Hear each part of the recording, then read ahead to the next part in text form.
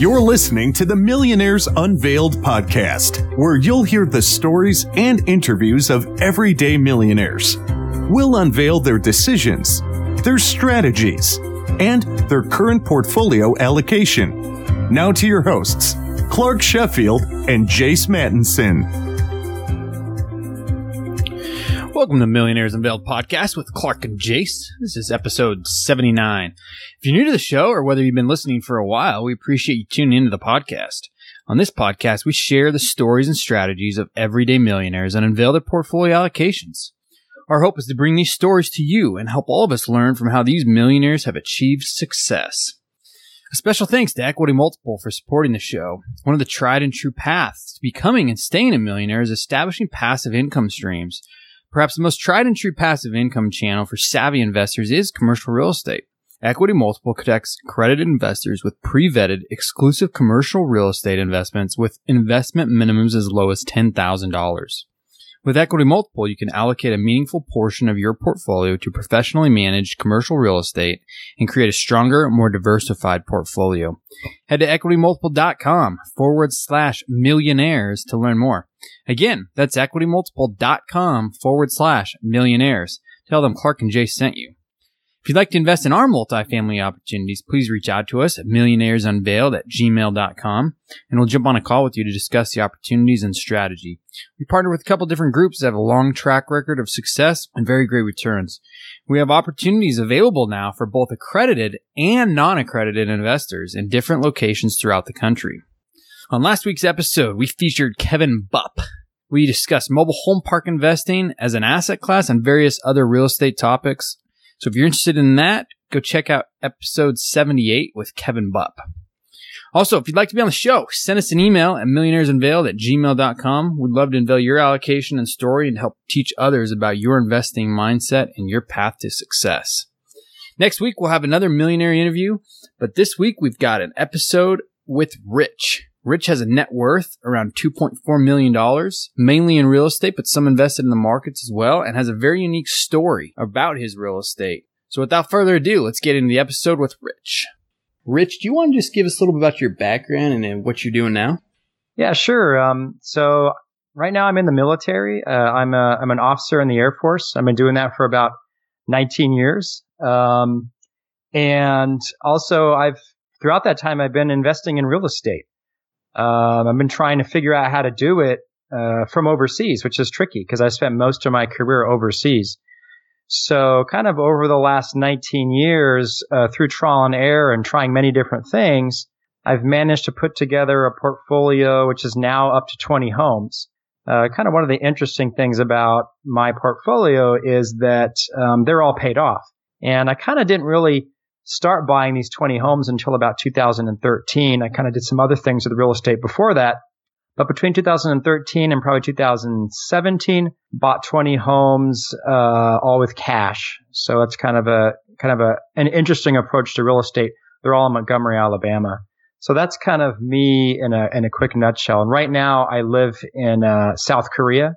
I spent most of my career overseas, 5 years in Japan, 3 years in Germany, 2 years in Guam, so kind of all over the place. That's awesome. And what are these homes worth? Okay. These homes are roughly worth, I'd say, on average, $80,000. So you've got 20 homes, $80,000 a piece roughly, paid for. And what does that end up bringing you in a month on passive income on average? Passive income, I'd say I'm bringing in about $400 per house. And also I'll clarify. I mean, obviously you guys are very technical and you like to kind of know exactly the real deal. 20 houses, 16 of those are held in an LLC. 2 of those are held in my Roth IRA and 2 of those are held in my wife's Roth IRA. So I guess technically I have 16 outside, in the kind of what I would call my normal accounts. And then I have 4 in retirement accounts. Yeah, let's talk about that a little bit because it's obviously you self-directed to buy that real estate, and typically I would say a majority of people use those types of retirement accounts to invest maybe in the market or in some sort of bond funds. Why did you decide to utilize some of that and invest in real estate? it's kind of funny how we ended up going about doing it. It's kind of I guess it's almost silly the way we came about. So when we had these, I can't remember how many houses we had at the time. It might have been 16 already, but it was a lot. And they're all paid off, right? And we kind of had stabilized most of them, or we weren't renovating them anymore. And what we realized was like, wow, we have a massive tax bill from these houses because it's just pure income. And so we're paying a lot in taxes. And my wife's like, geez, like this is a massive tax bill. Like this sucks.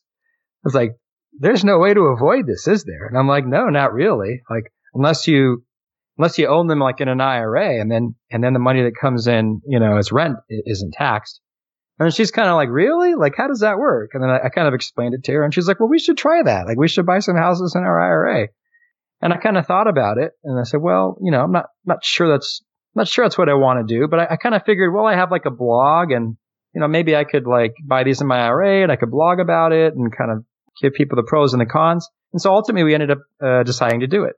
Awesome. So again, for our listeners, if you haven't heard of that, it's a self-directed IRA, and usually, Rich, it's a nominal fee to do so, right? Usually as a percentage of what you've invested in something else. So I don't know what yours is, but usually it's a couple $1,000s of fees is what I've been familiar with. Yeah, it isn't, I wouldn't say it's a couple thousand in fees. The fees aren't really that bad. And of course, my houses aren't very expensive, right? My houses are like, $70,000, $80,000 houses. So I think when you buy a house, you spend a couple $100s to buy that house in the IRA. There's kind of lots of small fees. Like there's like a, $20, quarterly fee. And there's like a, $15 fee for like getting a statement. There's a lot of sort of small nickel and dime fees, but kind of like overall, it's just not very expensive. And it wasn't very bad. Awesome. So to build that up, you obviously put money in your IRA or 401k through the military right before buying those houses. Yeah. So, well, not necessarily through the military. Well, yeah, I mean, it came from my military salary, but I had, what you would call traditional Roth IRA at my bank, which was USAA. And that's where I held my Roth IRA. And I had just been doing that since 1999. Just kind of maxing that out each year.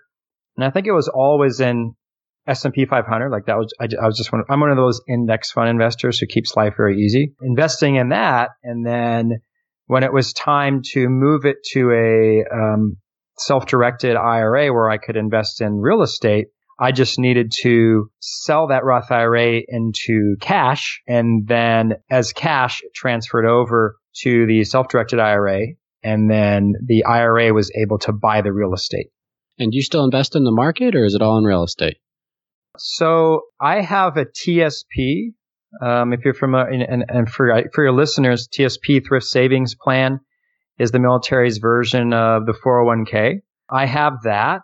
I've been maxing that out for quite some time. And I have all of that is invested in the market. And it's all invested in, they have something. They're actually kind of limited in what you can invest in, but they have something like an S&P 500 index, and they have like a small cap index and an international index, and like a bond index, and that's kind of how they let you invest. But that's how I'm invested in the market, and then I have about 20,000 that's still in a traditional brokerage account, so not very much. How much do you carry in cash? At the moment, I'm looking right here. So at the moment, I have 100,000 in cash. And that's kind of because that's just like the money that's been rolling in from rent each month into my LLC account. And it's not that I normally feel like I need that much cash. It's just that I've kind of come out of buy mode. And I think we'll talk about this later as we were talking about earlier, but I've kind of made the decision that I'm not going to just keep buying single family homes for cash. But I'm considering moving into multifamily and using leverage in the future. My cash is kind of waiting for the next deal. So I have 100,000 sitting in cash, and I currently have 50,000 invested with a friend for about a year, who kind of used it as, I guess you could say, hard money. Mm-hmm. And that's kind of what's sitting around in, I guess you could say, liquid right now. Yeah, I think it's an interesting topic for people to know how much to hold in cash, and then when to send it out or deploy it. But Rich, pretty crazy, right? So you have 20 single family homes. It's about 400 on average. Let's call it a house. It's $8,000 a month and almost $100,000 a year in passive income. So walk us through these purchases. Was this like a once a year kind of thing for 20 years, or how did it all get going?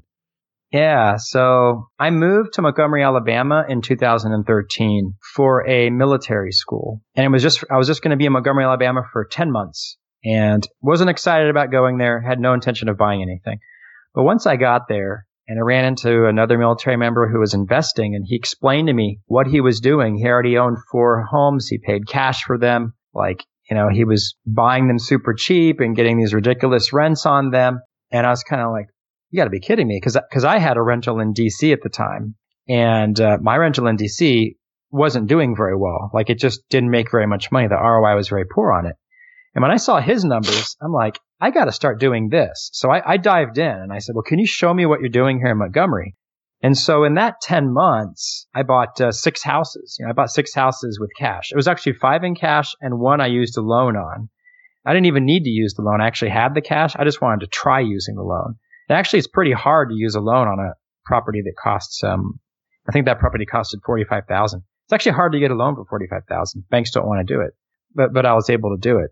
So, I kind of bought 6 very quickly. And the first 6 that I bought in 2013, it was just good timing, kind of much cheaper than the houses I've bought since then, because it was like the right time to buy, and maybe not as many people had caught on to the fact that was a hot market and that the price was right. And it was just, sometimes it's just timing in certain markets. Then I moved away and I moved to Germany for the next 3 years, and I needed more cash, but I owned my house in DC outright. So I sold that house. Then I was sitting on a bunch of cash.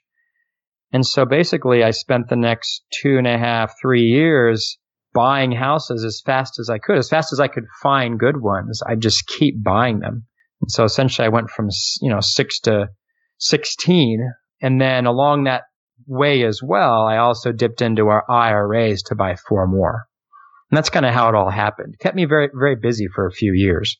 Wow. So initially, even more crazy, right? That you started in 2013. So it's been about 5 or 6 years. So that's 4 houses a year. So initially, to buy those 5 houses in the first year, you just had a bunch of cash saved up? I did. Yeah. I had a bunch. I had that. I've been flipping. At one point in my career, I was flipping houses, and I was flipping houses with a partner in DC, in Alexandria, Virginia. And when I was flipping houses in DC, you needed cash for the down payments.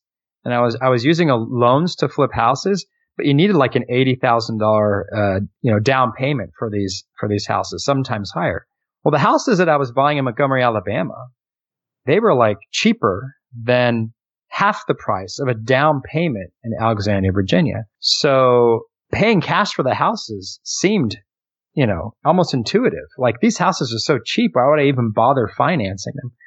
The first house I bought was $30,000. The next few were, $40,000, $45,000. To me, I'm just not going to bother getting a loan, for that amount of money. But another thing I kind of want to talk about too, and I don't know I think you've had some of these people on your show as well, but I'm kind of one of those FIRE people, financial independence, retire early. I'm like the very sort of frugal, like somebody who's always saving and trying to, I'm very conservative, and I'm, saving and trying to invest well, living below my means, not taking the big vacations, don't have new cars, don't have like nice furniture. And I've always been, me and my wife have always been like the big savers and the big investors. And when we got to the 13-year part of my career, I had the cash. I just had that kind of cash sitting around, and I was able to do that. It's awesome that you didn't take out any debt as well. Do you regret doing that at all? Do you feel like you could have bought more, or are you happy with the peace of mind doing cash only?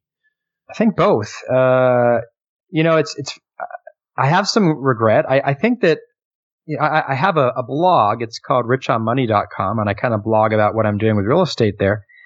And there was a time early in my blog where I wanted to write a blog post about how the smartest way to invest is to do it all cash. Like, that's like just the smartest way to do it. But before I wrote that post, I wanted to do a lot of research. And so I did a lot of research, and I read a lot of other blog posts, and I did a lot of research, and I crunched numbers, and I used calculators. And what I found out was I couldn't prove it. Like, you can't prove that investing with cash is the smartest way to invest in real estate. It's not. If you use leverage in a responsible way over a long period of time, you're going to come out way ahead, versus using cash. That's just the bottom line. So I could be a lot further along now, and certainly a lot further along in the future, had I been using leverage, to do all of this stuff. That being said, there is an amazing peace of mind that you just can't put a price on with having all of your real estate paid off, and with not having any mortgages. I absolutely love it. And, should you have another 2008 style event, or even one that's worse, if I had 20 houses that were mortgaged, and even if they were only 50% mortgaged or 40% mortgaged, in a 2008 style event, you could still lose those houses. You could lose them all to foreclosure. But if they're paid off, you would not lose them to foreclosure. You would simply reduce your cash flow. It would be reduced, and it would probably annoy me. And I'd probably be like, oh, that sucks. I'm making a little bit less money. And so that kind of peace of mind, is something that you can't really put a price on. And so that's just a trade-off that you have to think about. And did you manage these at all when you were living in Alabama, or did you always hire the management out? The management is, for me, is a very, the way that I handled it's very interesting. I never, ever, ever want to manage real estate. I managed my one property that I owned in DC, or kind of tried to. And that's of course doable. As long as I knew the guy across the street, and I kind of knew a plumber, and I knew an HVAC guy. But once you got 3 or 4, and also I think in a sort of more blue collar, mid to lower income area, and I'm outside the country, I don't want to try. It gets a lot trickier. In Montgomery, Alabama, my houses have a higher turnover than they did in Alexandria, Virginia. So I used a management company. I even used a management company when I lived there, because I wanted to make sure that I could find a management company that I trusted, get to know them, and put systems in place that I could see were working before I moved away, so that I knew it would be working while I was living all over the world. And to sort of add to that, I even set it up so that my management company was the one that was managing my rehabs when I bought new properties. And I say new properties, new to me. I was buying properties that, were in bad shape and that needed a lot of work. So they were taking those properties and organizing the rehab on them to get them move-in ready. And they were just charging me a fee for doing that work. And I was having my property management company handle that for me. I wouldn't have been able to, grow myself from Germany without having somebody to do that for me. And for me, it was my management company. Wow, that's great. How many hours a week do you think you spend on these? When I'm not buying, it's certainly less than an hour a month. Wow. Certainly. When we're buying, then, we're looking on Zillow, but I mean, to us, it's fun. I mean, it's we have a blast looking for deals.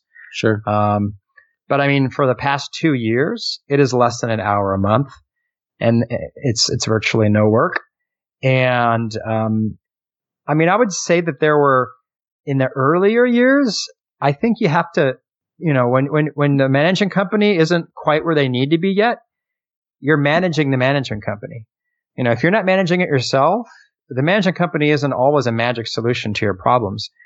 You have to find a very good management company. They have to be trustworthy. And even when they are, it takes a while till you've got them to where, you need them to be, and where they're kind of doing the things that you need them to do. And the reports you're getting are in the format that you need them, and what they're doing makes sense to you. So that was work earlier on in our relationship to fine tune everything so that they could, act in the way that I wanted them to act, and I could be totally hands off. But it's been that way for a few years now, and it truly is pretty much hands off now.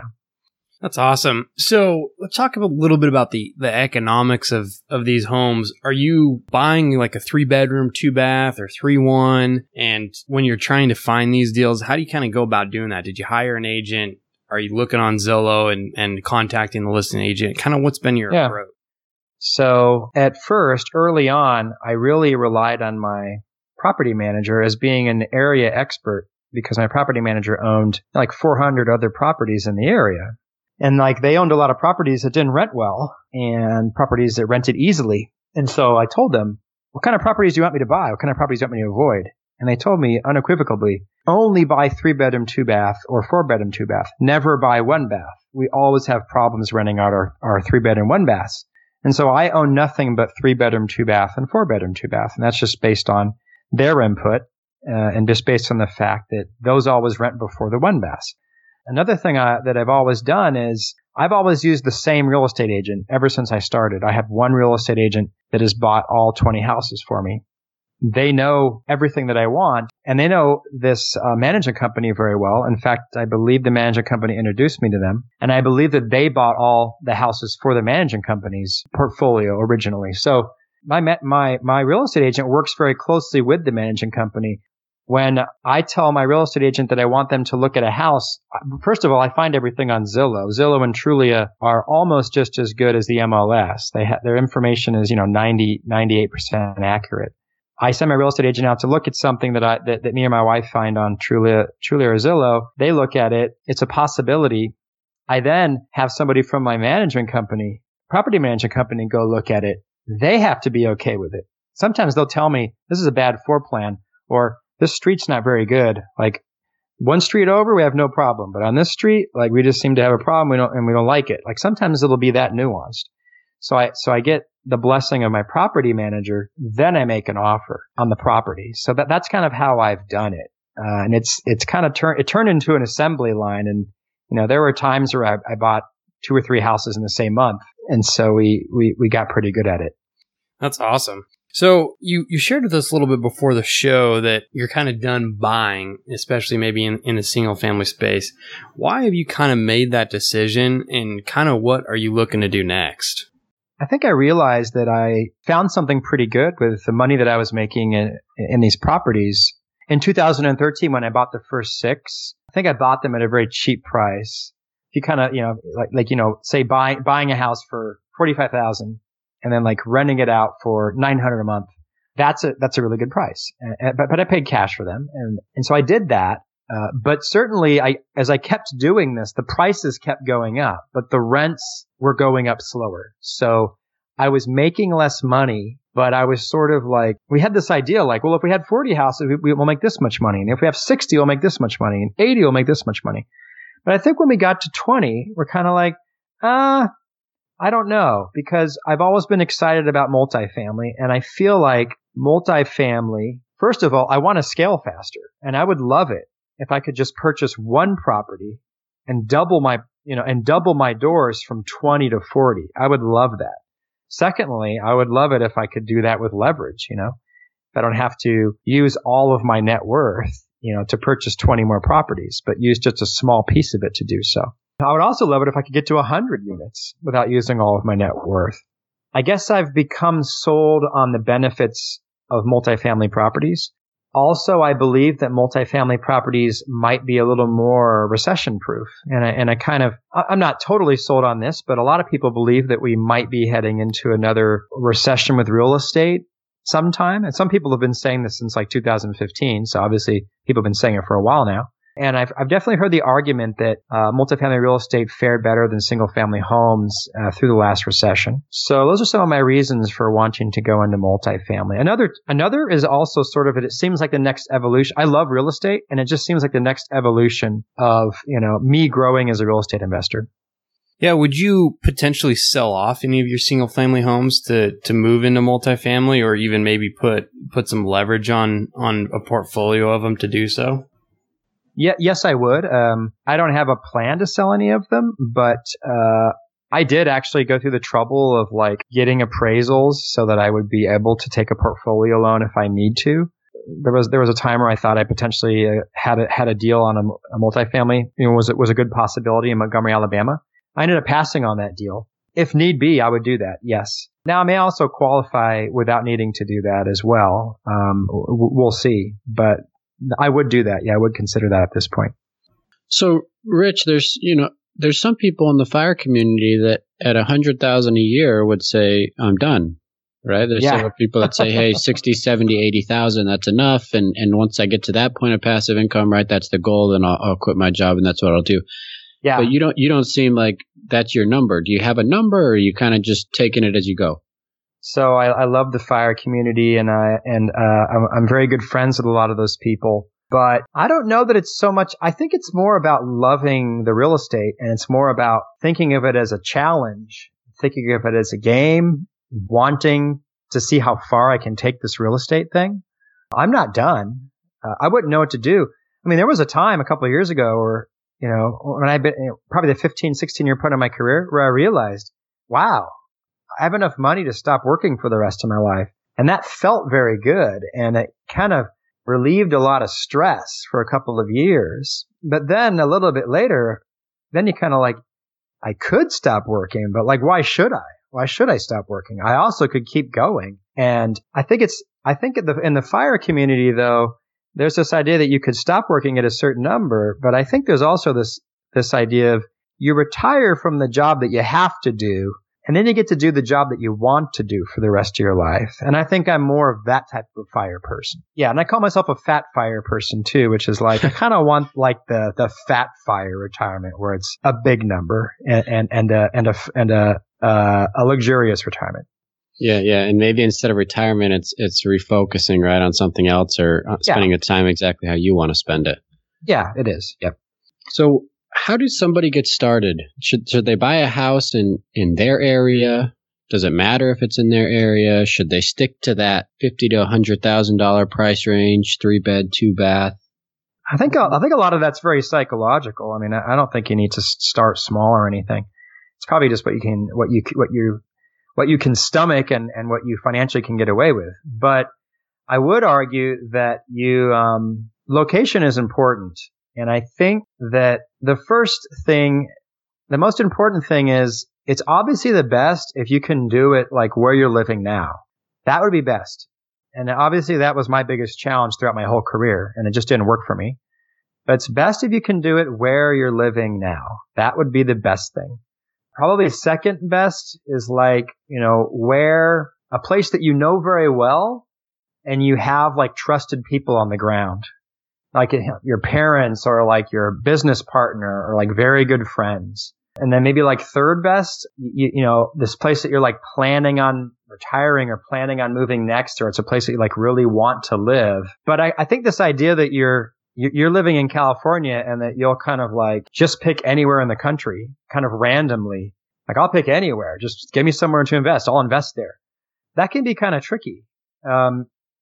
If you're going to be involved, that can be kind of tricky. I think that it's kind of important that to me, it's important that you understand something about that area, that you get there, that you meet property managers, that you meet real estate agents, that you understand something about the neighborhoods. I believe that all of that's important. And so that's kind of my take on it. Yeah, I agree with you. So we've interviewed a couple of people on this show, and of course there are others that are big investors in multifamily, and some say starting in single family, was a lot of work for them. It was a headache, and they found it not to be worth it. Have you, obviously it hasn't been the case for you, or you wouldn't have 20 single family rentals, but what are some of the problems that you've encountered? Have there been big issues with your rentals? I would say yes. There have been some. To me they're big issues, but luckily big issues on houses that are relatively inexpensive. I think that the things that happened to me could have happened on more expensive houses, or could have happened on multifamilies, and it would have been more stressful. But I think I would say that if you want to get into real estate, I think it's smart to house hack or to start with a fourplex, right? A 3 or 4plex that, you could get away with doing residentially, and see if that cash flows for you. See if that goes smoothly enough. See if it goes well. And if it goes well for, 6 months or a year and it's working for you, then try to put together something a little bit bigger if you're still excited about this. And I think that would be my recommendation. for somebody that's getting started. And I think I'd skip multifamilies. I mean, I'm sorry, I'd skip single families. I mean, for me, it's kind of what I fell into, and it's the only thing that I understood at the time, especially somebody who doesn't know anything about construction and real estate. It's what I could handle, but I could get behind skipping it and going to multifamily.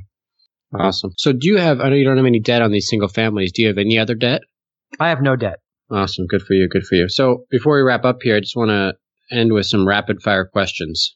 So most expensive jeans or pair of pants you've ever purchased? Okay. I think it was during like high school, and I think it was like, $250 pair of jeans. And I feel pretty stupid about it. I think they were called Jabot jeans. I don't know if that rings a bell for anybody. Jabot. Yeah. That's what I made the mistake too. Most expensive shoes. Oh gosh, I don't know that I've ever spent too much. Maybe dress shoes, like $200. I don't feel too bad about it. Okay, most expensive car. Not very much. Less than 15,000. 15,000. Nope, sorry, nothing. Okay, most expensive meal out that you've personally paid for. When I was in Japan, I think this was like featured in a movie that like Bill Murray and Scarlett Johansson were in. But like I went to the Park Hyatt in Shinjuku and like ordered this like, burger and fries on the top floor of a hotel. And it was like $200. They were very good fries. I think they used truffle sauce or something. They better be, right? Truffle oil. $100 French fry. Yeah. What items or experiences are more worth spending the money on to you? Traveling. To me, I think traveling is worth the money, and I think that just experiences in life. I really think experiences are important. I've been to many. A lot of it has to do with being in the military. So I've had the chance to go all over the world, and it's worth the money to get out and see the world and travel. But I would never spend money on, expensive cars or expensive, luggage or like art or jewelry and I don't like spending lots of money on like eating out. I mean, eating out at expensive restaurants. That seems like a waste to me. Gotcha. How many countries have you been to? I have no idea, but it's a lot. I've been to many countries in Asia, many countries in Europe. I've lived in a decent amount of countries just being in the military. I don't know. I should count them. 30? It's a guess. Oh, it's a good number. If you remember, what were your high school and college GPA? High school GPA, 2.49. College GPA, probably like 3.5. Okay. What's your predicted retirement age and net worth, if you had to guess now? My predicted retirement age? I'm going to retire from the military the next year, and that will be me at 45 years old. And my net worth will be, 2.4.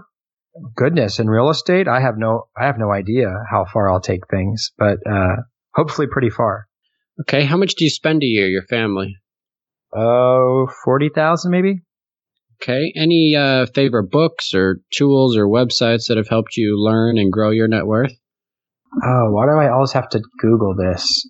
The writer of The Black Swan, and he has several books, but The Black Swan is one of my favorite books, and he just he writes about kind of like improbability. Nassim Taleb is his name.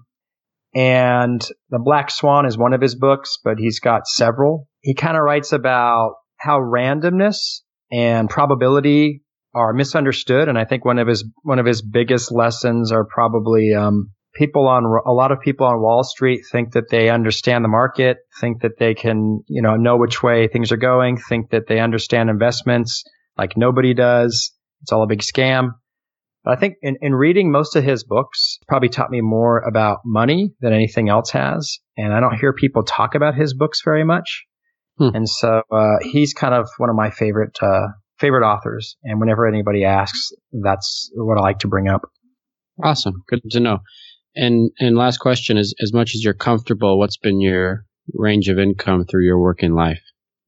It's no secret. There's like a pay chart for the military, and I'm a military officer in the Air Force. I think it started out at like 2,000 a year, and it's probably up to about 9,000. I'm sorry, 2,000 a month. It's probably up to about 9,000 a month now. That's like what the military pays an officer towards the end of his career as a lieutenant colonel. I mean, I think that's plenty. I'm able to save a large portion of that. And my wife has not worked. So, Rich, just to wrap up here, what do you advise somebody who's in their 20s or early 20s just getting started on their financial journey, and maybe even shed some light on maybe a mistake or two that you've made over the course of your journey? I think one of the most important things for me, it hasn't been like how smart I was with real estate. Like, that's not what got me to the net worth that I'm at now. It had a lot more to do with how much I saved and invested early on in my career, how much I put aside and didn't spend, early on, how much I put in, IRA and TSP and normal investment accounts when I was younger. I really think that that's like the key to getting started off well. I mean, you can either do that or you can invest in real estate, but do it early. Do it if you're in your 20s and you're listening to this show, invest in real estate early. But I think on top of that, it's being smart with your money. I hear people like start investing in real estate, and they're investing in real estate like even though they have bad credit, right? And even though they're in a poor financial situation, and even though they make poor financial decisions. I don't believe in that. You have to invest in real estate from a financial position of strength. I believe in living frugally, saving as much as you can, and investing as much as you can, and doing that. The younger you do that, the more the sort of power of, the earlier you start, the time, sort of it snowballs. And then, you're 35, you're 40, and you're kind of like, wow, I can't believe this is where I am now. So starting early is the key. If you're in your 20s and you think you're too young to do real estate, you're crazy. Like, buy a house right now, buy a house this year. Do so responsibly, do so the right way, but buy one now. That'd be my advice. Just a follow up to that, do you know what your savings rate has been roughly over the years? I mean, it's always getting higher and higher, especially as, my rental, income has gotten so much larger, to the point where all of my income and a lot of my rental income is all savings. All of my work income and a lot of my rental income is essentially all savings now. But, early on in my career, very early on, 25, 30%, mid-career, 60%, 70%. You need to get to, I think you need to get yourself to 50% pretty fast. And if that's like an impossibility with the way life's going right now, then you got to figure something out. You got to downsize, you got to move, you got to find a new job, you got to find a side hustle, because you got to have a high savings rate or all of this stuff will never work. Yeah, and Rich, you got one more question. Just given that you've lived abroad so much, have you ran into any tax issues, or do you have any strategies that might be helpful for people that do want to live abroad but maybe invest in the United States? No, I mean, living abroad in the military does not present any unique tax issues. Like that, nothing's come up for me. The issue would be more if I was investing in something overseas, like investing in foreign real estate, or investing in a foreign business, or working for a foreign business and like being paid, in Japanese yuan or paid in a foreign currency and, subject to like taxes in two different countries. So that's just never come up for me. One of the things about being in the military that's been helpful for me, there's a cost of living allowance given to you in the military when you're overseas. And when I was in Japan, they pay you extra money because the cost of living is so high in Japan. So they paid me at times they were paying me an extra $2,000 a month just because I was living in Japan. And they're like, well, it's expensive to live in Japan. Here's an extra $2,000 a month. That was all savings for me. I lived in Japan for 5 years, making an extra $2,000 a month just because I lived in Japan. They also paid me extra money for speaking foreign languages. I made an extra $1,000 a month just because I spoke 2 foreign languages. So the military gave some additional ways for me to make extra income. Also, when I was on business trips, we call them TDYs, but when you're on business trips, the military actually gives you quite a bit of money to pay for your food and incidental expenses. So I'd go on trips for 2, 3, 4, 5, 6 weeks, and I'd be getting like $100 or $150 a day. And you don't spend all that money. You might spend none of that money. All your meals might be provided. And those are just ways that I've made a lot of extra money in the military. So military is still a great career route per Rich, right? It has been for me. I've enjoyed it thoroughly. I've loved it. That's awesome. Where can people find you or get a hold of you? My website is www.richonmoney.com. And if you want to shoot me an email, ask me a question. This is just my personal email address, richcarey, RICHCAREY, richcarey@gmail.com. Feel free to shoot me an email. That's awesome. Rich, thanks for coming on the show today. Hey, thanks a lot. Thanks for having me, you guys. This was great. Thanks, Rich. Thanks for listening to the Millionaires Unveiled podcast with Clark Sheffield and Chase Mattinson. For more stories, investment opportunities, and information, check out our website at millionairesunveiled.com. See you next time when you'll hear from another everyday millionaire.